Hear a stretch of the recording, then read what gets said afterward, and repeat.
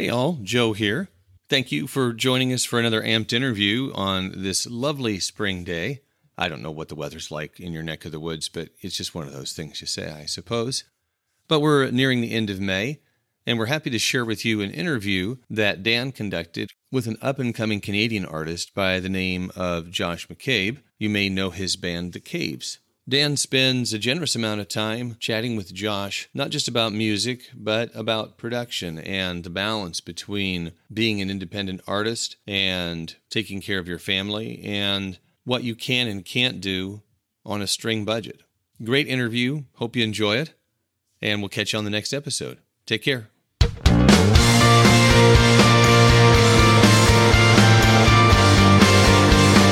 Frequency.fm presents the Amped Interview. Now, let's dive right in because I don't want to take a lot of your time, but we literally talked almost a year ago on Facebook, back and forth. We've been connected on social media. I don't even know if we physically met in person. We know each other, that doesn't really matter in this world anymore. Yeah. You're a Canadian artist. I've been in that realm, but I'm sort of... My son's now an artist, so am I over the hill? I don't know, but... No, you're not over the hill, man. Your best years are still ahead of you. Well, let's start with who you are, because you're married, you got a family. Tell me a bit about who Josh McCabe is first.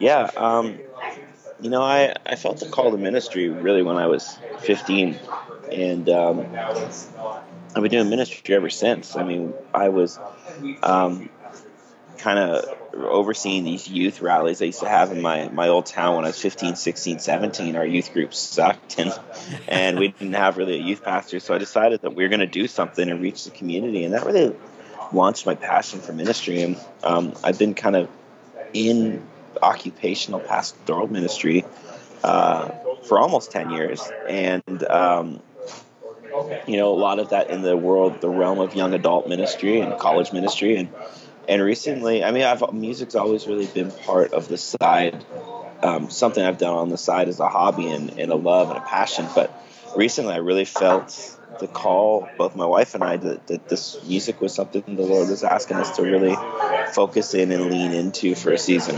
Yeah. Now, your wife has endeavors on her own as well. Mm-hmm. I've written some of them down, but do you want to talk about that at all, or?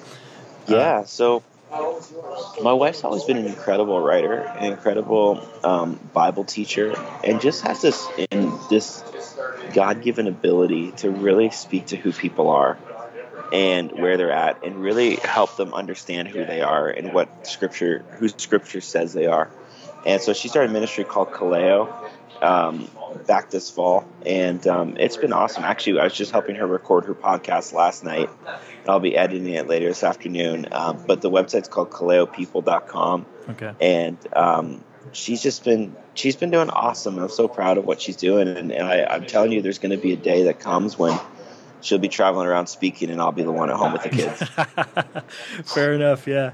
It's amazing how God can work. Absolutely. I happened to notice on Facebook that there was a podcast, so I was waiting to see if you'd mention it.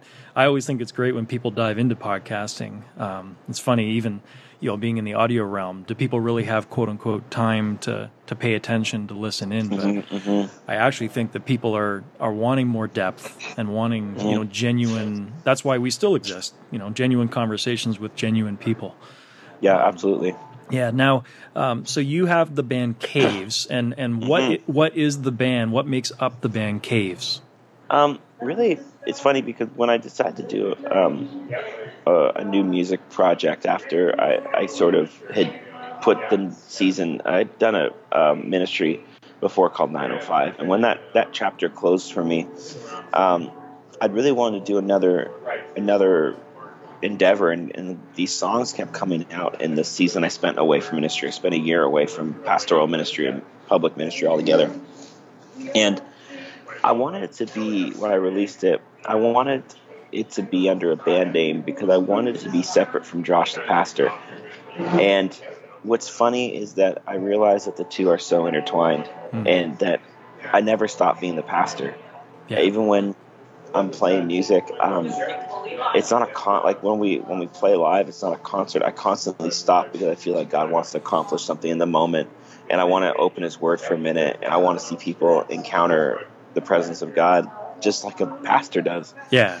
And it's not just simply playing music for me. There's a pastoral side of my life, and Caves really is a biblical band name because it's rooted in Elijah's story and David's story when they fled to the caves. Yes. And I know I don't know what it's like to feel what they felt, but I feel like I was pretty darn close.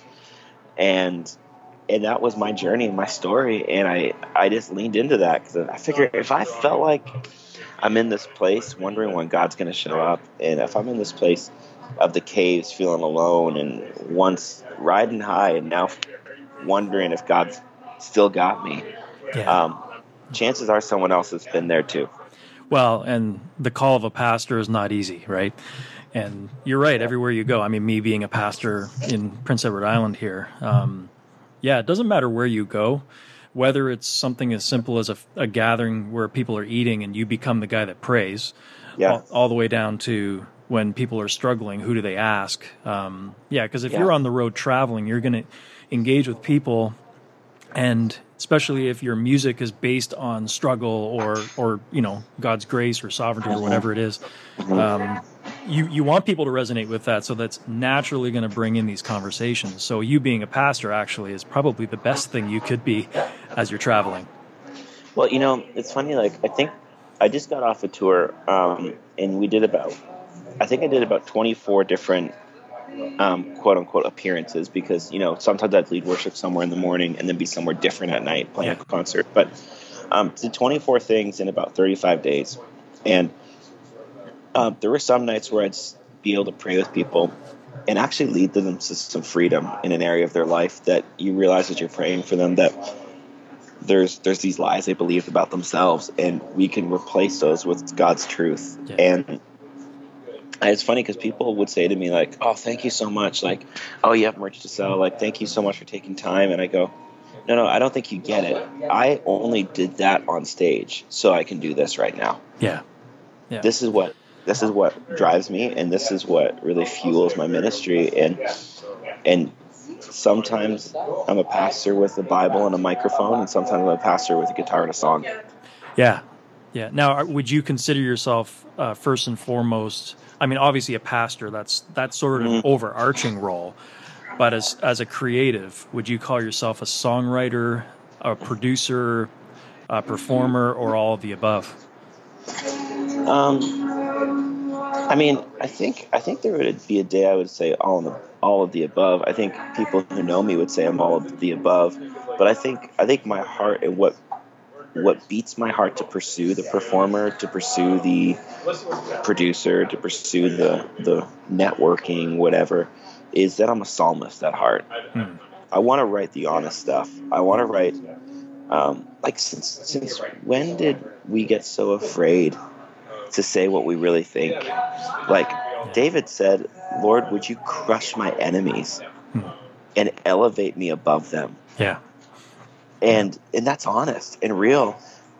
And it's like a holy, righteous anger, and that's okay. And I think that, especially on this next record, I've really written some songs. One of the songs is actually straight out of Psalms. It's just Psalm 110, all verbatim. Mm-hmm. So, yeah, we just actually finished preaching through the Psalms through Advent. Christ in the Psalms. Awesome. So that's cool. Actually, as you're saying this, I'm actually picturing some of the interviews that I watched with Bono from U2, where he went through the Psalms, and he had the very same statement. Why can't we be real? Why can't, the laments and, why did, and some of that, I've had conversations with other artists in the U.S., sort of that CCM realm or K-Love or, where everything's got to be happy, glossy and, and I actually think there is a realm for that. I'm not knocking them because you need positivity, but if it's only a glazed positivity, then where is the struggle? And and it's a side of me too where I go, there is absolutely a place for both, because when I look at my role as the worship leader on Sunday mornings, my role is not to dive too deep there, because you know what? Church ought to be the one place that despite whatever week you've had, you can walk in and experience and hear about the joy of the Lord. Yeah, amen. Like yeah. Sunday mornings got to be about joy. Yeah. But I mean, when it's concert time and when it's testimony story time, I'll get real. But I mean, the songs are never about dead end hope. I have this song that says, "These hidden seasons are hurting way too much. I have no idea where I'm going, but still you've been close enough." And I go, yeah, still God is faithful. Still God is true. Still He's with us. Yeah. Now, obviously, you're on the road. You're basically a solo artist as Caves Den. How do you accomplish what you do on the road as one guy? You've got no one else really to rely on other than yourself. You're traveling with other artists a lot of the time. If you're in a tour, what does that look like for a guy like you who's married with a child or children? What does that look like for you? Well, I don't always travel solo, so I do have a band, a group of guys that I do travel with when I can do it. I think the reality is that they're all connected to the local church. They're all part-time at their church, and they can't hit the road for 3 weeks. And I can't afford to bring them for 3 weeks. Yes. And that's kind of the reality. So when I can, I usually travel with one other guy, but often when you're flying places, you have that real struggle where you go, man, I want to bring another guy to play with me, but that's another $600 out of our monthly family budget, and $600 goes a long way. Oh yeah. And so I think there's that tension I'm with, but when I'm solo, I think what's been really good is I have great accountability stuff around me, which is killer. I'm also like the most boring person in the world. Can I coach you on that? Yeah, you probably can. I'm a TV binge watcher. I'm obsessed with hockey and sports radio. I'll just go back to my hotel or to a host home and just listen to sports radio podcasts for hours and be just in my element. You actually sound like a lot of my pastor friends, to be honest. I mean, it's funny how guys who are up front tend to be sort of introverted by nature. I know I'm sort of an extroverted introvert. Basically means you put on what you need to do what God called you to do, but it sucks energy out of you, and then you need to recharge. Right? Totally. Completely agree. And so that probably leads into your songwriting too, right? Yeah, I think some of my songs on this album, a lot of them are written alone, just me. Yeah. And a lot of them were written at 11 p.m. Yeah. A lot of them were just me alone, and that's also, I felt like, was a lesson God was teaching me, because I didn't start this album for months because I kept thinking I needed to write with all these Nashville hit songwriters, and the Lord just said to me, why can't I just speak through you? Yeah. Well, and to be honest, I listened through your playlists and tracks on your website. I've heard you in the past too, of course, and I tracked, with what you're doing with 905 back in the day. I even watched some of it live stream. Cool. So there's definitely always been a caliber there, and you've got some good contacts, and you're able to bring in guys and gals that have experience. But you've always had a caliber that, dare I say, is not Canadian sounding. Is it fair to say that? There is a sort of a next level down veneer that's always resonated with Canadian content. I hate to say that, but I listened to so much of it that you've done it well. Was that because of maybe the broader influences that you've had? Like I think like Aaron Gillespie, or like some of the worship leaders that have gone to the U.S., but you're still connected to. Has there been that sort of an influence? Yeah, for sure. I think for me, there's always, I don't know if it's the influence as much as just a desire that good enough is not okay anymore. Like it's not okay for the church. It's not okay for Canada. It's not okay for music.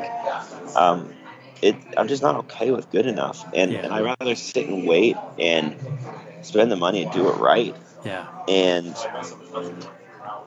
yeah, I think that for me, I feel like I've been connected yet disconnected from the Canadian music industry. And it's funny because, like, at days I feel like, if you've ever seen Walk the Line, there's this maybe it's not Walk the Line, maybe it's this documentary about Johnny Cash, but there's this ad he takes out in Country Radio magazine where he's basically giving them the middle finger. Yes. And though I have not reached middle finger status, I feel like at times there is that, like, man, I feel so rejected. Yeah. At times by some of. I was having a conversation with a fellow artist yesterday about this, and her and I were just saying that sometimes we feel so left behind, but that's okay. Like, we don't do this for band's approval or even radio people approval. We do this because we're called to do it. Yeah. Well, and I to follow up with my previous statement, and I agree with you wholeheartedly. I do think that there's so much good talent in Canada that they're actually getting signed.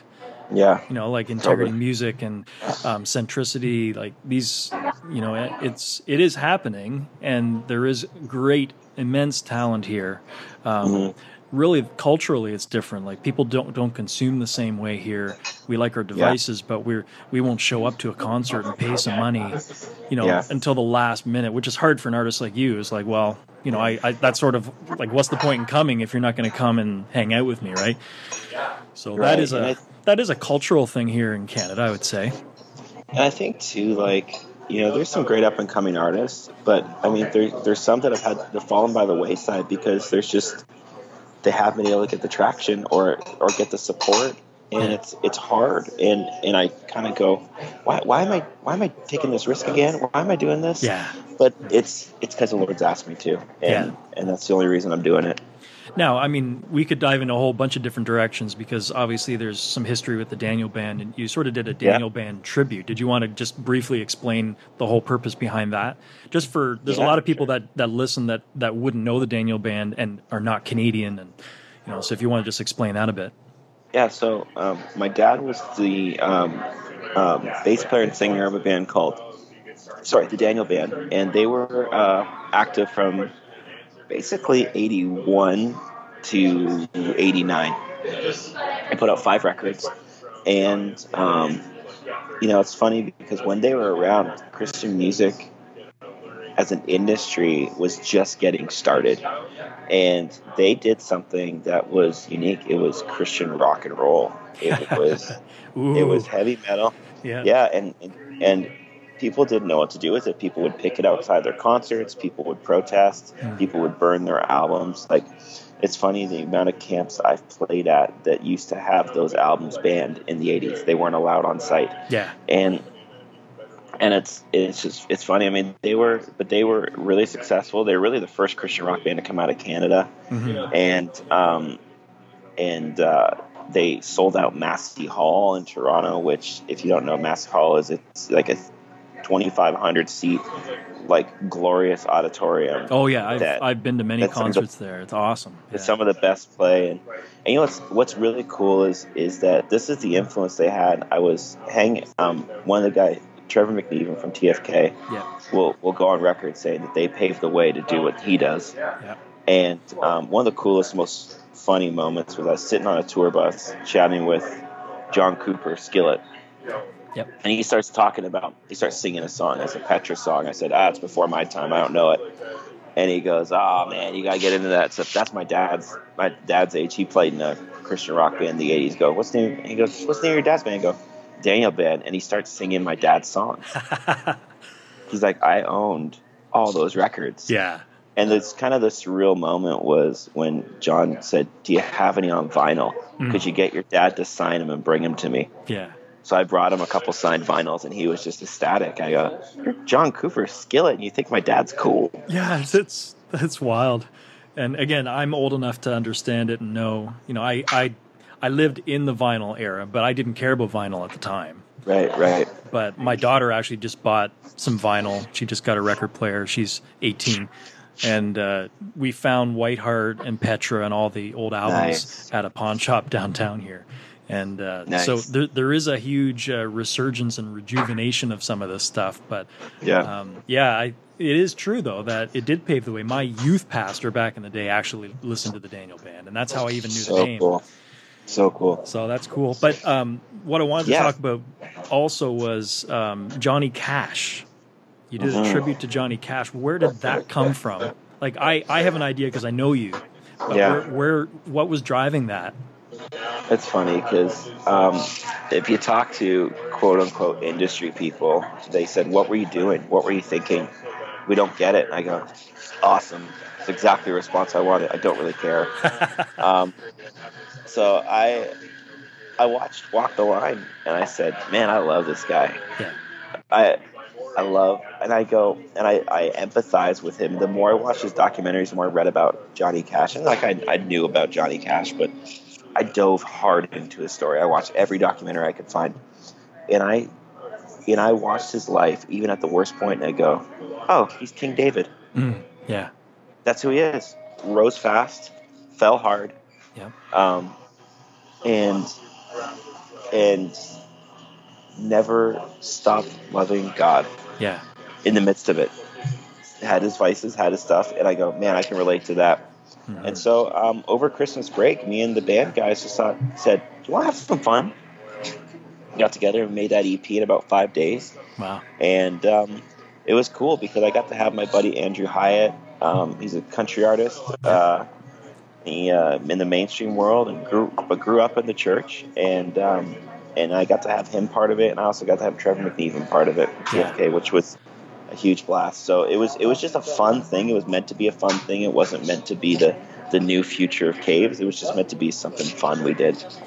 Yeah, well, when I was talking to Joe, who co-hosts this with me, and of course he's American, his favorite band, which is really hilarious, is Blue Rodeo. Wow, okay. I'm like, come on, man, they're Canadian. He's like, well, I know, but yeah, so he has every album, he could sing every song. But yeah, he was mostly intrigued when I said that we were going to talk. He said, you have to ask about that because we find it so interesting when artists can go in a direction that's unpredictable and quote unquote not care, because it's not a rebellious thing, it's a response thing, right? Yeah. And it was, I had fun making it. I had fun. It was the first time that I'd ever done anything in the studio with all the band guys present. Yeah. We did it together, and and then it was just like I got to bring my friends in on it. We had some fun with it, and that's what it was meant to be, just some fun. Well, the music of it is fun. It's great. I mean, as a guitarist, I'm listening to some of your tracks, and I'm like, oh man, I wish I could actually just play in the room. Yeah, because there's a rawness to it in that kind of realm, in that style, and again, pentatonic scales everywhere, was it challenging for you vocally, as a guy who's sort of led modern worship for so long, to dive into that, or did you have other guys dive in for some of the vocals? I didn't check every track to see who sang them. Yeah. So to be honest, it was the easiest vocal thing I've ever done, and the reason is because it was me. Yeah. It was like, I think like there's that rock and roll side of my dad I have, and that gritty, not so pretty, like yelling voice, like that. Like I feel like I've pulled some influence from Aaron Gillespie when I said, "Man, how do you sing so high?" He says, "I just don't care if I hit the note or not. Yeah. I just scream and just open up, and whatever comes out comes out." And he goes, "It's funny, I end up hitting the note most of the time." And I just kind of took some of that and just said, you know what? Forget trying to be pretty. Forget trying to be perfect. Let's just polished. Yeah. Let's be raw and real. Yeah. Now, when you're producing albums, there's a huge cost involved. How did you? I know the answer, but just for other people who are like, I want to do an endeavor. How do I make that happen with a limited budget and production and people, and how does that all happen for you? I mean, I did some crowdfunding stuff through Indiegogo, and some people were super generous outside of the campaign and kind of dropped off some donations at our door, which was totally unexpected and amazing. And but the reality is, and even on this album, I am stretching the dime. Like, I am in there myself doing a lot of the work because I can't afford someone else to do it. Yeah. I can't afford this. I can't afford that. I don't have the kind of budget to make this album. I made the whole first Caves album, the full length Caves 10-song album. I made that on $3,500. Wow. And some people can't get 3 songs done for $3,500. Yeah. But I stretched it as thin as I had to. Yeah. So, the biggest thing is the polish in the end, the mastering and getting it ready for production. Did you invest the money in that end or in studio time for tracking? I invested a lot of it in the mixing, and what's really cool about this next record is that this guy that his name's Mark Schroer, he's done some mixing for me before on some smaller projects, and he's gotten so good lately that I'm having to mix a bunch of this stuff on the new album. But especially on the first album, I paid a really good producer and mixer in Toronto. His name's Derek Hoffman. He works on a ton of mainstream stuff, mainstream pop stuff. Yep. And not a Christian guy, because I didn't want a Christian sound. And also, when you spend that much time in the studio, you have some great conversations about the Lord. Oh, absolutely. And but I basically said, all right, I'm paying you to fix my mistakes. And we spent a couple of days fixing mistakes, and so he goes, what are you doing here? And I go, I don't know. I don't really know what I'm doing. Well, raw honesty is always good. I always like asking artists this question. Do you bother with melodyne and pitch correction and things like that? Mm-hmm. Yeah. Yeah, absolutely. It's a helpful tool. You can't rely on it, but it's a helpful tool for sure. Yeah, because there's the purists out there that say, well, do it well the first time, but then there's the reality of when you're doing it, how you're doing it, wrong microphones, too far away, too close. Yeah, because on the tracking side, it can get incredibly difficult to navigate, especially if you're not good at it, to even know what to use. Well, and I think too, like, my goal is get it. Like, what I don't do is I don't take 7 vocal takes. I take 2 or 3, and like, we'll get it right. And I will sing the line 10 times until it's right. Right. And I go like, let's not just go at it. Let's get it right. Yeah. And then that way, editing is so much easier. Yeah. Yeah. No. So I'm assuming you're tracking yourself, so you have an idea of, like, you're starting and stopping yourself, sort of thing. So when you're happy with it. Yes and no. Vocals, I definitely bring somebody. I definitely bring a guy in, because I find that he pushes me to be less lazy. Where he'll go, you got more in you. You got more in you. Come on, stop being a wuss. Like, give it some guts. Yeah. So. Yeah. Now we're almost done, but I wanted to ask on the production side, because I know you do a lot of it, for artists that want to get their stuff out there. What's a good scenario for them for tracking? Like, let's say you're just starting with a 3-song EP. You want to get yourself out there. You have GarageBand or Logic and a microphone. The best way to go about tracking yourself, or a microphone that you've used. I know I've talked to Drew Brown, and he's like, SM7B, man, it's got to be SM7B. Yeah. Is there any sort of tricks of the trade with you as far as what you like to use? Yeah. SM7s are great. Although most of this new record's hilarious because it sounds awesome, and we recorded almost all the acoustic guitars with an SM57, which is just a simple little guitar amp mic. Yeah. And you use on a snare. It's versatile. It sounded awesome. Yeah. And we had all these fancy mics hung up all over the room, and the one we used was the SM57. A little $125 mic. Yeah, I hear that all the time. That's why I asked the question, because usually the response I get is in the 57, 58 variety, which is funny. And you know what? If you're an artist, like, don't break the bank buying stuff. Go rent it for a weekend. Like, that's the great thing about music stores is you can go rent something or find someone that has it. Like, go on these gear sites and say, hey man, can I shoot you $25 for your mic or whatever? Like, do that. Like, don't go buying gear that may work or may not work for you. Yeah, and even like for me locally here, Long McQuaid's at the bottom of our hill, so we're blessed here.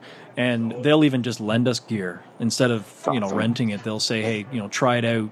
If you don't like it, bring it back. Whatever.